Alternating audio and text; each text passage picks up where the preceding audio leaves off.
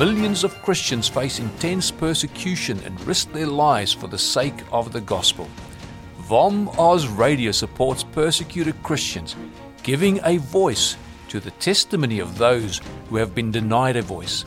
Our programs inform and encourage Christians in Australia and around the world to mobilize and to stand with our persecuted brothers and sisters in Christ. Welcome to VOM Oz Radio, voice for the persecuted.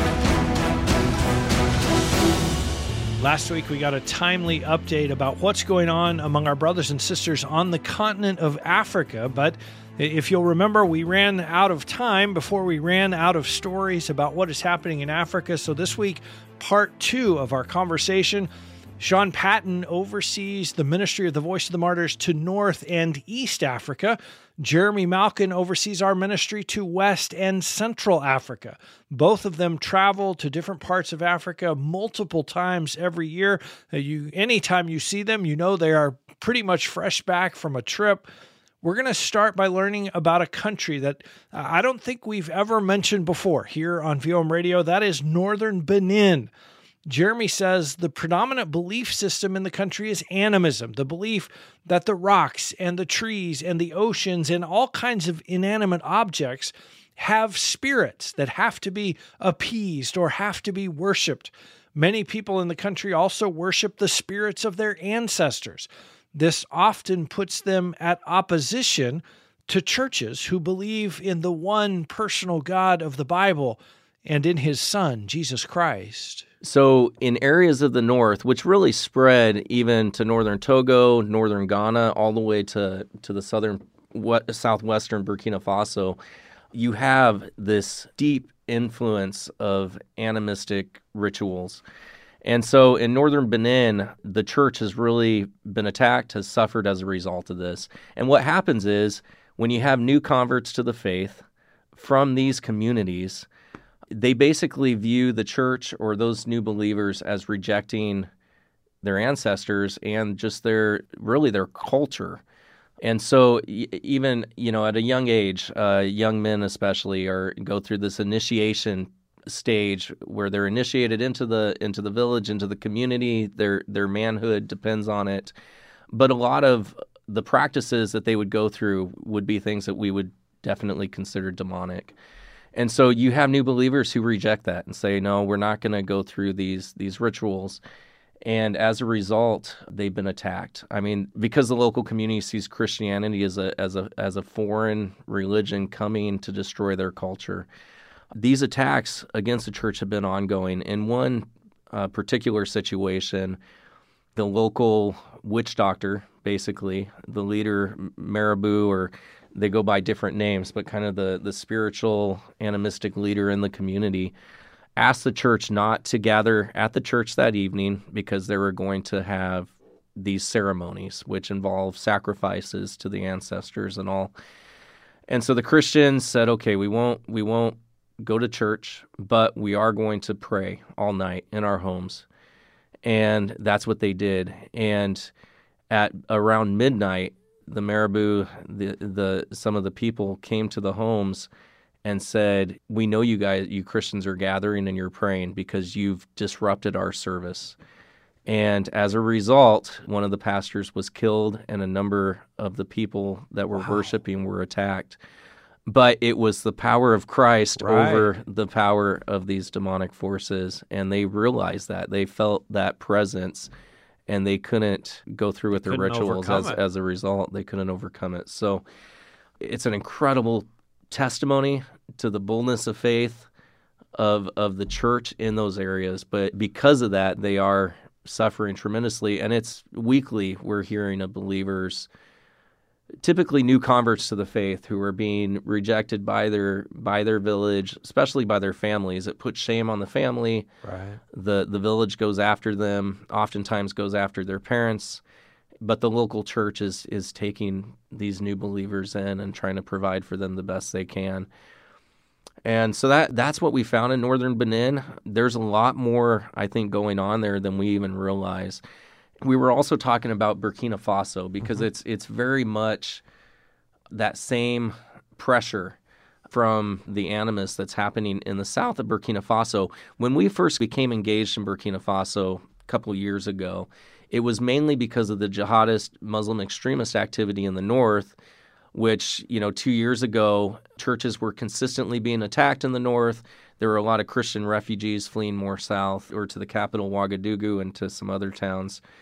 That's when Burkina Faso was put on our radar. But because of the amazing job that our field leader has done there and working throughout different areas of the country, we realized that there's a whole lot more persecution that is happening against the church, which we don't hear about in the media. The focus is usually on those jihadist groups, but not these animistic type pressures. So I was just in the country a few months ago, going down to the southwest and visiting these communities. And there, in late 2020, there were 13 churches that were attacked and pretty much destroyed. I mean, most of them were almost, completely destroyed in a period of about a week. And you basically had a mob that just said, we're going to completely rid this area of Christianity. I mean, that was their agenda. They went from church to church and just started destroying everything, and pastors' homes. When I was able to visit this area, I mean, it was pretty. For one thing, we started engaging with the local church to rebuild some of these churches, but going to these areas, just the joy of the church community, despite what had happened, was almost overwhelming. I mean, for anybody that goes to Africa, that when you go to a congregation, there's going to be a lot of joy. There's, excitement, vibrant worship, and yeah. But this was even more than the typical African church setting. I don't even know how to explain it, but it was just almost overpowering. And part of it was it was this amazing picture of, you see this destroyed church building where everything about the attack that was just very, it was evil. It was demonic. It was this tribal ancestral agenda to rid the area of every believer if possible. And then right next to that building was a brand new church that had just been erected. It was a physical reminder, almost the sense of victory, which I think hearing these persecution stories time and time again, going to these fields, we know that God ultimately has a plan and God's will be done. And through each situation, even our own suffering and trials in life, God will be glorified through that. But we don't always see that in this world. We often don't see it immediately within a year after it happens. Oftentimes we don't see that in a lifetime. But there was something about seeing this church next to the destroyed building that was a visible picture of victory in a very evil situation. What men meant for evil, God meant for good. That, I think, initiated so much of this excitement because everybody gathered together in this church and celebrated. But as we were all processing that and we were talking to the congregation, we just said, this is a unique picture. It's special. This is a special time. It is something to be celebrated. But let's not forget that this church could be destroyed again tomorrow. Right. Our eternal hope rests in Christ. He is our hope. We know that this can happen again, but we know you have persevered. You remain faithful, and God has brought you through this. And ultimately, our reward will not fully be seen in this earth, if at all, but will when we're in the very presence of Christ. It was just a very emotional time, I think, for everybody, for the congregation there. Yeah. It's interesting to hear. We talk a lot about radical Islam in Africa, rising and persecuting. This has nothing to do with radical Islam. It's completely separate from that. The other thing that strikes me in that story is just the powerful witness of, you tell people, well, the Christians were praying and it disrupted the other guys. So clearly the Christians' prayer is more powerful than the other guys. You would think people would kind of look at that and think, oh, wow, if they're praying in their homes privately was so powerful that it disrupted the witch doctor, maybe I want to know more about maybe I want to know more who they're praying to. Yeah, and those are the testimonies we hear so often in Africa. So even in Muslim-dominated countries in Africa, a lot of them at least, within sub-Saharan Africa, It's what we would oftentimes call folk Islam, Right. which is very blended with animistic practices.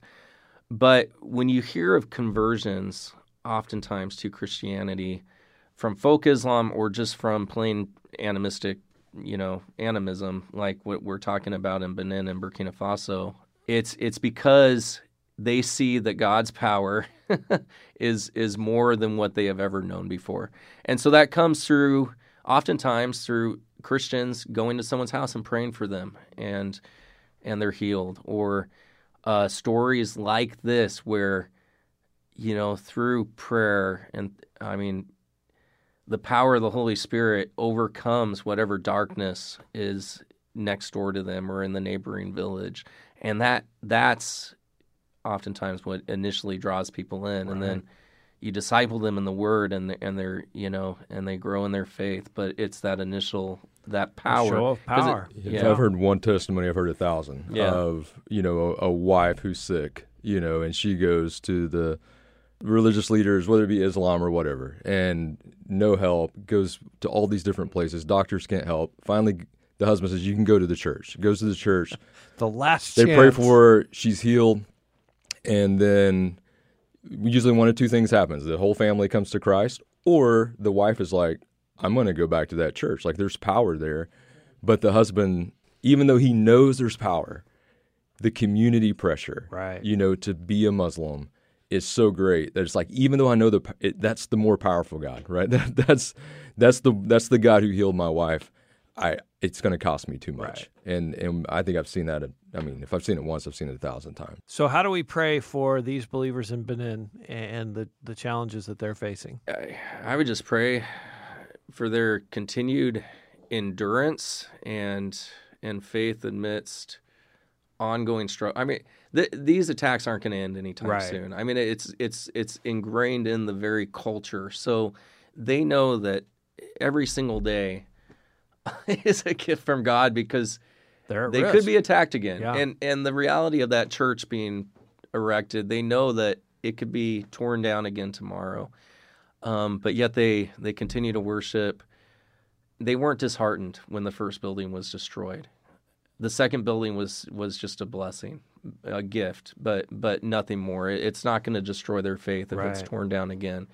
I think that faith, and again, the power that's seen in the community through prayer. Pray for more shows of God's power. Yeah, through the God that we worship. I think that does transform a community, even if it takes time sometimes to break down the darkness. And the church really is a light in that area. So just pray that they would continue to be that light in their community, and that more and more would seek the light. The light, yes. Amen. Sean, I want to come back to you, and let's talk about Sudan, because a year ago we thought things were kind of on a hopeful trajectory in Sudan. Bashir had been overthrown. There was this transitional council. There was the promise of democratic and free elections. Lots of promises. Right. In October, there was a coup. Supposedly, the general said, no, we're not going to go with civilian rule. I'm going to be in charge.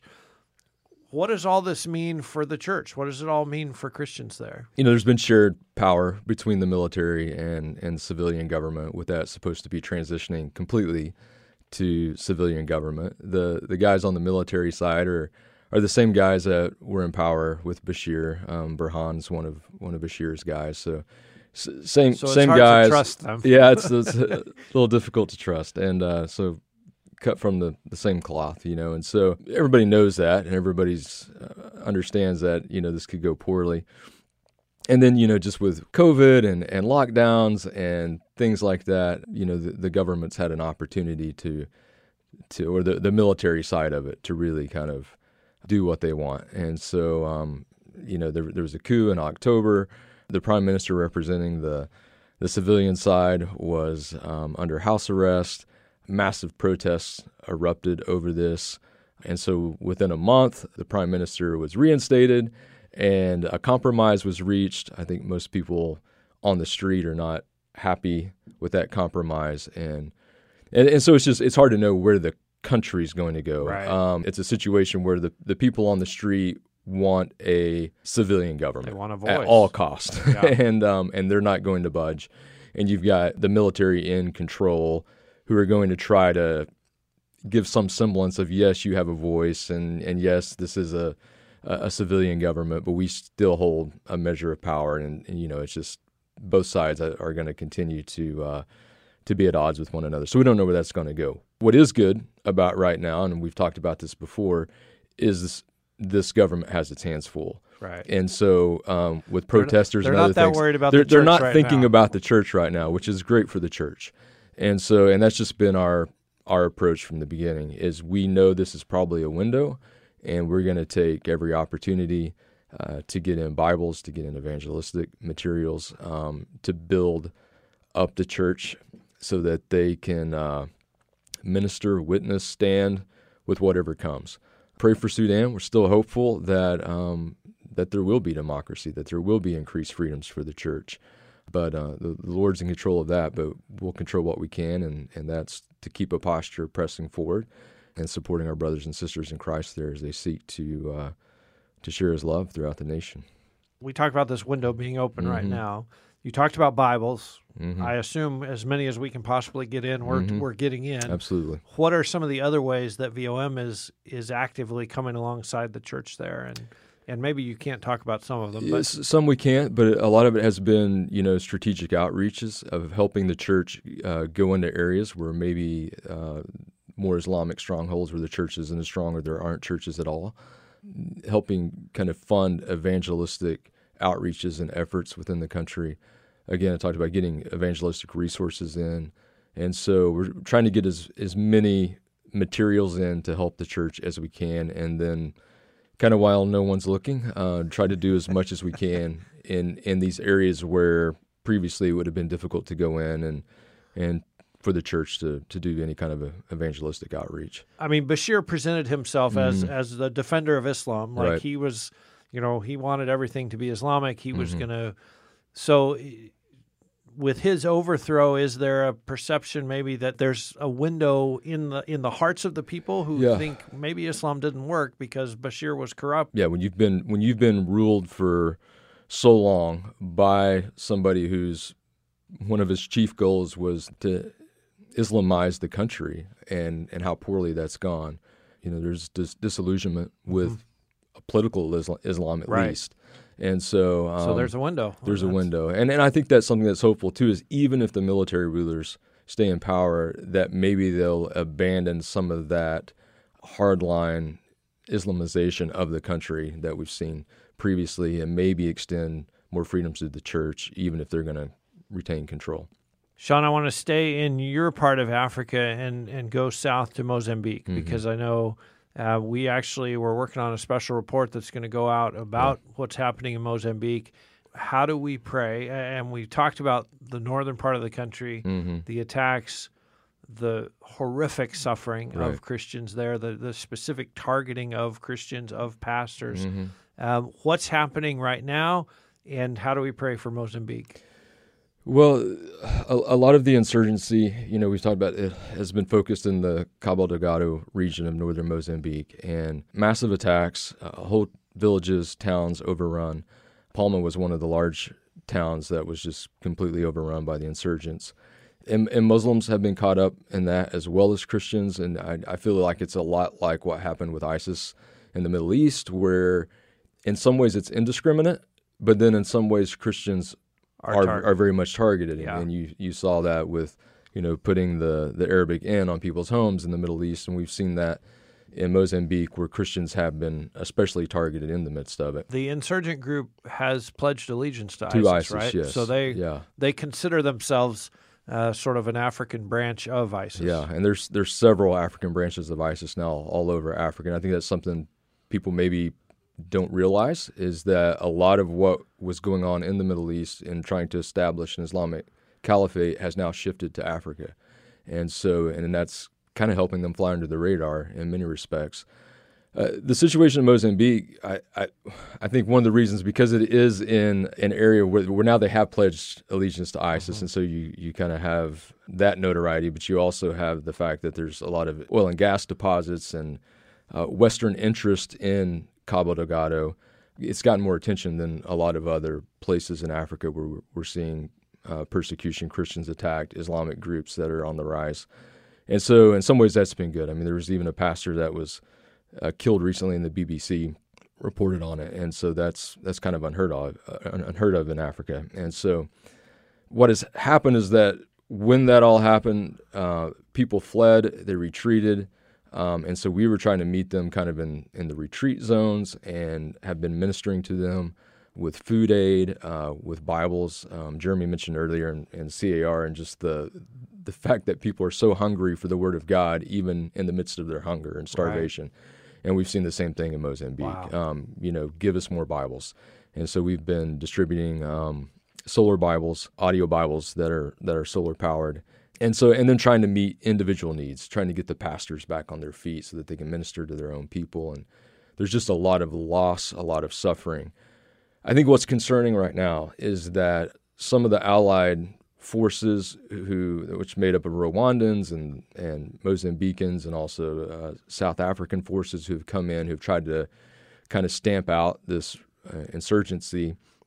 There's been some success in that, but they've kind of stamped out the main fire, but now there's sparks that are spreading. And so now we're seeing attacks, we're seeing groups kind of fracture and splinter off and are rising up in other provinces, which is concerning. And in addition to that, a lot of these allied forces are scheduled to pull out in January. I don't know if they're going to stay or not, but if they don't, that's going to create a real problem. And so I think even for our own work, we thought we can kind of set up a base of operations outside of Cabo Delgado, and they can minister kind of outside in or be there to receive people during these attacks and then slowly rebuild people's lives as we go back in. But now with the insurgency kind of happening all over, it's very disorienting and a lot of fear. And so we're kind of waiting to see what happens and how this plays out. So that's in flux as people are listening to this. Absolutely. With troops pulling out, maybe leaving it to the insurgents, certainly something we can pray for this week, right now, as we're talking about it. How can we pray for Mozambique? I say, first of all, praying for all those who've already experienced, attacks that have happened over the last year or so. And, just, again, healing for them, a lot of trauma, a lot of them still displaced, don't know when they're going to be able to go back. Just encouragement for them. And then I think especially for the church in these areas where there's kind of a new uprising, that they would be bold, that they would be courageous, that they would be preparing their people to meet these challenges. Yeah, that the church would just have the only answer that's really going to heal, to help, and all of this, that they would be prepared to share the hope of Jesus Christ, the healing that Christ brings, the hope of an eternal home of peace and comfort, and that the church would just be able to preach that boldly. They have the answer, and they have the only answer. And so I just pray that the church would be able to share that faithfully and effectively. Amen. Are there some good news stories that in the last year maybe have come up, some particular people whose testimonies have blessed you, some places we've been able to help that we weren't previously able to help? Any kind of good news story that's come out of Africa in the last year? I think something that's been really encouraging to me, just maybe two stories that kind of intersect, of an Eritrean family who now live in a Western country. The father was arrested back around 2004. Todd, I think you were in the country as all of that was happening back then. I was. Are I very know familiar exactly who you're talking who about. this is and the story. And we've just been able to walk with that family from their time in East Africa to their transition to a Western country. They have a daughter right now who's about to graduate from college, who just sent us a message recently that was so encouraging. I think you were in on that message and got to read that, and I teared up as I read it. But just the gratefulness of our organization being able to walk with them and minister to them throughout this, oh goodness, what's been 17 or 18 decades. Years of seeing their father languish in prison. And something that's similar to that, another Eritrean girl whose dad was arrested during the same time, same arrest, who's in college now as well in a Western country. And it happened one of our field leaders was speaking, or actually one of our regional leaders was speaking in the chapel of her college, and they were able to get in contact, and I was able to be in contact with her. And just to hear her story and know her father's still in prison, we got to talk. It was just really cool that we know what prison her father's in.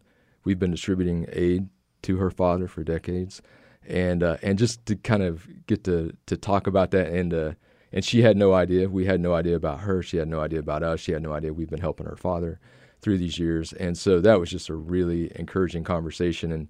And she's actually she's studying theology. Her dad was a very strong Bible teacher and theologian who was developing materials for the church, and the church in Eritrea really needs good materials, and so she's studying right now to help write and provide education resources for the future of the Eritrean church. And so, well, those two stories just really so encouraging when the Lord just peels back a little bit and you kind of get to meet some of these folks and see these connections and see what He's done through all of this. And as you think about it, I mean, both of these young ladies, they haven't seen their fathers in 17, 18 years now. And so just pray for them. Yeah, I think about that daughter graduating from college without her dad there. Yeah. For him to miss that, for her, for him, it's heartbreaking. It is. At the same time, I'm thrilled that we here at VOM is not a short-term. Yeah. We don't just sort of fly in and drop off some money and say, hey, we're praying for you, and then leave. Mm-hmm. It is a sometimes decades-long commitment that, hey, you're part of our family now, and we always remember our family. We always stand with our family. Absolutely. So, yes, I was on that email chain, and I also teared up as I read it. I'm almost going to tear up now just talking about it. So keep praying for those guys in prison in Eritrea. Absolutely. When you talk about 16, 17, 18 years in prison, I think of them often. So, Amen. Jeremy, what about you? One thing we've really been excited about, I think this past year or so, has just been the opportunities within the Sahel to get the scriptures to some very remote and difficult areas. And so you have this entire region that goes from Senegal and in the western part of Africa all the way over to Chad. A lot of rough places in between, northern Mali, Niger, Burkina Faso, where you have a lot of this Islamic extremist activity where the church is under attack. In northern Mali, for example, France is talking about pulling all their troops out by mid-2022. What does that mean for the church in the country? There's going to be this power vacuum where you have these radical groups. And you already have a transitional government in place now in the capital after a coup in late 2020. So there's a lot of unknowns, but yet amidst all this uncertainty and amidst just this extremism that does exist, there are very active churches, for example, in the north of Mali, that are continuing to worship weekly, gathering together, having services, and then I think I go to the neighboring country of Niger, and there's opportunities, especially among the Fulani people group and the Tuareg even, where the gospel is being heard, and it's almost this window because there have been so many attacks even over the borders of Mali into Niger, but yet these groups who have been traditionally Islamic for the last 1,500 years or however long it's been. And who often in the case of the Fulani, we often talk about them as the attackers. As the actual persecutors of the church, right? Yeah, and they have been, like in northern Nigeria, but yet they're surprisingly receptive to the gospel right now in Niger. And even Tuareg, I mean, these are completely unreached people groups, nomadic tribes that have never heard the gospel before, and we're hearing of people coming to faith in actually pretty significant numbers amongst certain groups. And we've had the opportunity to go up and sit with them, even this year, in very remote places in northern Niger, and they just go from community to community preaching the gospel, and it's incredible to see. You hear a lot of negative reports coming out of the region, but I think there are so many opportunities. There's people coming to faith across the Sahel. And we have an upcoming newsletter specifically focused on Niger that'll come out in early 2022, I think February or March.